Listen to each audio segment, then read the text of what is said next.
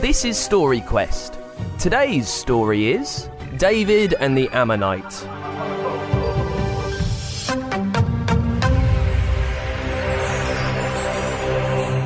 "Get that hatch open, son," came a loud cry from down a tunnel in a dark mine. There was coal dust everywhere, and David could barely see to open it, but open the hatch he did. A huge noise echoed around the mine as another trolley of coal made its way down the tracks. David was just 6 years old, but he worked down a mine. Many years ago, lots of kids like David did exactly that. He and his brothers had to work, just like the grown-ups, and where he lived, that work was mining. His father worked at the coalface, using sharp tools to chip away the coal that was used to heat the hearths in all the houses. His brothers pushed trolleys, and his sisters and mother sorted and moved the coal pieces as it emerged from the shaft. The only member of the family to stay at home was his sister Rachel, who tended to baby Victoria. Baby Victoria was not well and couldn't walk. They thought that she never would. Richer children might get the medicines and the surgeons to make such children better, but David's family were poor. It made David sad because it made his mother sad. He wished that he could stay to help, but his help was needed at the mine. "It's important work, son," his father said. David was a little pleased when it was time for him to join the men, although it meant that he couldn't go to school anymore. The school fed the shrieking steam trains which raced through the low fields and kept the factories alive. He too would get paid, a few pennies to help to feed them all. David reasoned to himself that he preferred food to school, so it was to be done. There were so many things that had to be done sometimes, but that was life, and he was happy to be living. He wasn't old enough to use the picks at the coalface, so he opened the hatches for the trolleys that the men pushed. He would travel down the mine shaft in the morning, in wintry times before the sun had even risen, and down in the dark he would stay, waiting to hear the thunder of the trolleys, and quick as a flash would have to throw the hatches back and stand away. For those that were too slow came too slow. He was always too slow, it seemed. Sitting in the dark all day was not very nice for David. You might think it might be nice to have a quiet place, maybe to read a nice book, but David wasn't allowed a candle, so couldn't read, even if he'd had the schooling. Sometimes he got scared when the black of the night seemed to press down on his chest, and strange noises would startle him. In time, he became accustomed to his days, because human beings are strange in that way. Things which seem difficult and unpleasant at the start soon begin to lose their shimmer and spike as the days turn into weeks, the weeks into months, and then the years pass. He remembered how he used to grumble at the crying of his little sister Victoria. She would wail and wail for hours, keeping him awake, and even if he shoved his fingers tightly into his ears, the noise pressed in and made him feel like he had frogs jumping in his chest. But then, after a while, he found the noise became normal in the dead of night, whilst mother tended to her baby, and father ceased his grumbles too, and they all slept whether she cried or not. No cries down here. You see, reasoned David to himself, because there wasn't anyone else around. At least I can't hear Victoria crying. He hoped she wasn't crying and was having a nice day. So David was becoming used to the dark and sitting all alone. His fingers traced the walls of the tunnel, and he would carve little patterns in that he would feel with his fingers.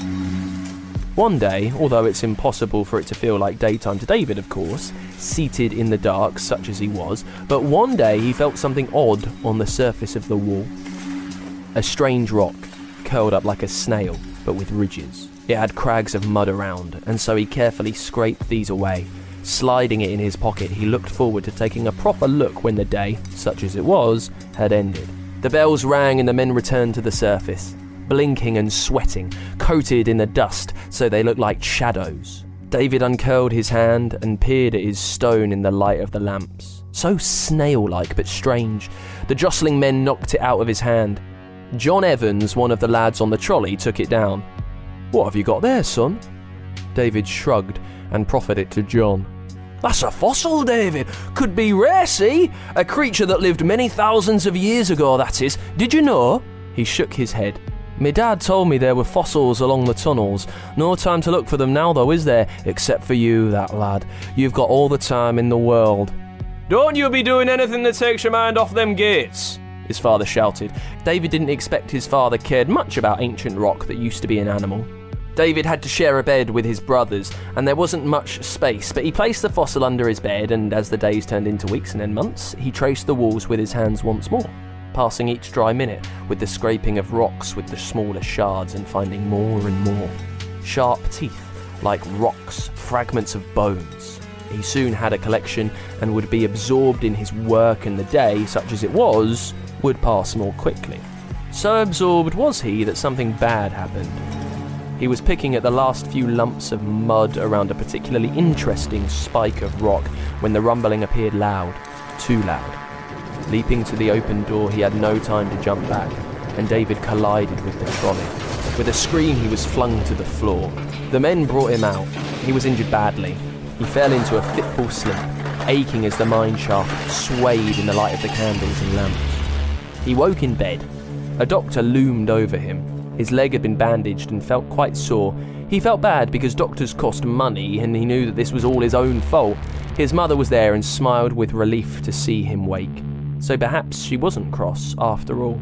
"Some rest, and I'll be right as rain. Change the bandage in a week, there we go," the doctor said briskly. Then leaning down to pick up his bag, he saw the fossils. "Here, lad, where'd you get those?" "Down in mine." "Yourself?" "Yes, sir. Am I in trouble?" The doctor laughed and shook his head. He took the fossils one by one and brought them closely to his eye, looking carefully at the detail. "This is Ammonite. I reckon you might have found a small mine of your own, lad. A gold mine." David didn't understand. The doctor called Mother over. He said he wanted to take the fossils into the big city. He thought perhaps some of his scientific friends might be able to assay them, that means to say if they were valuable.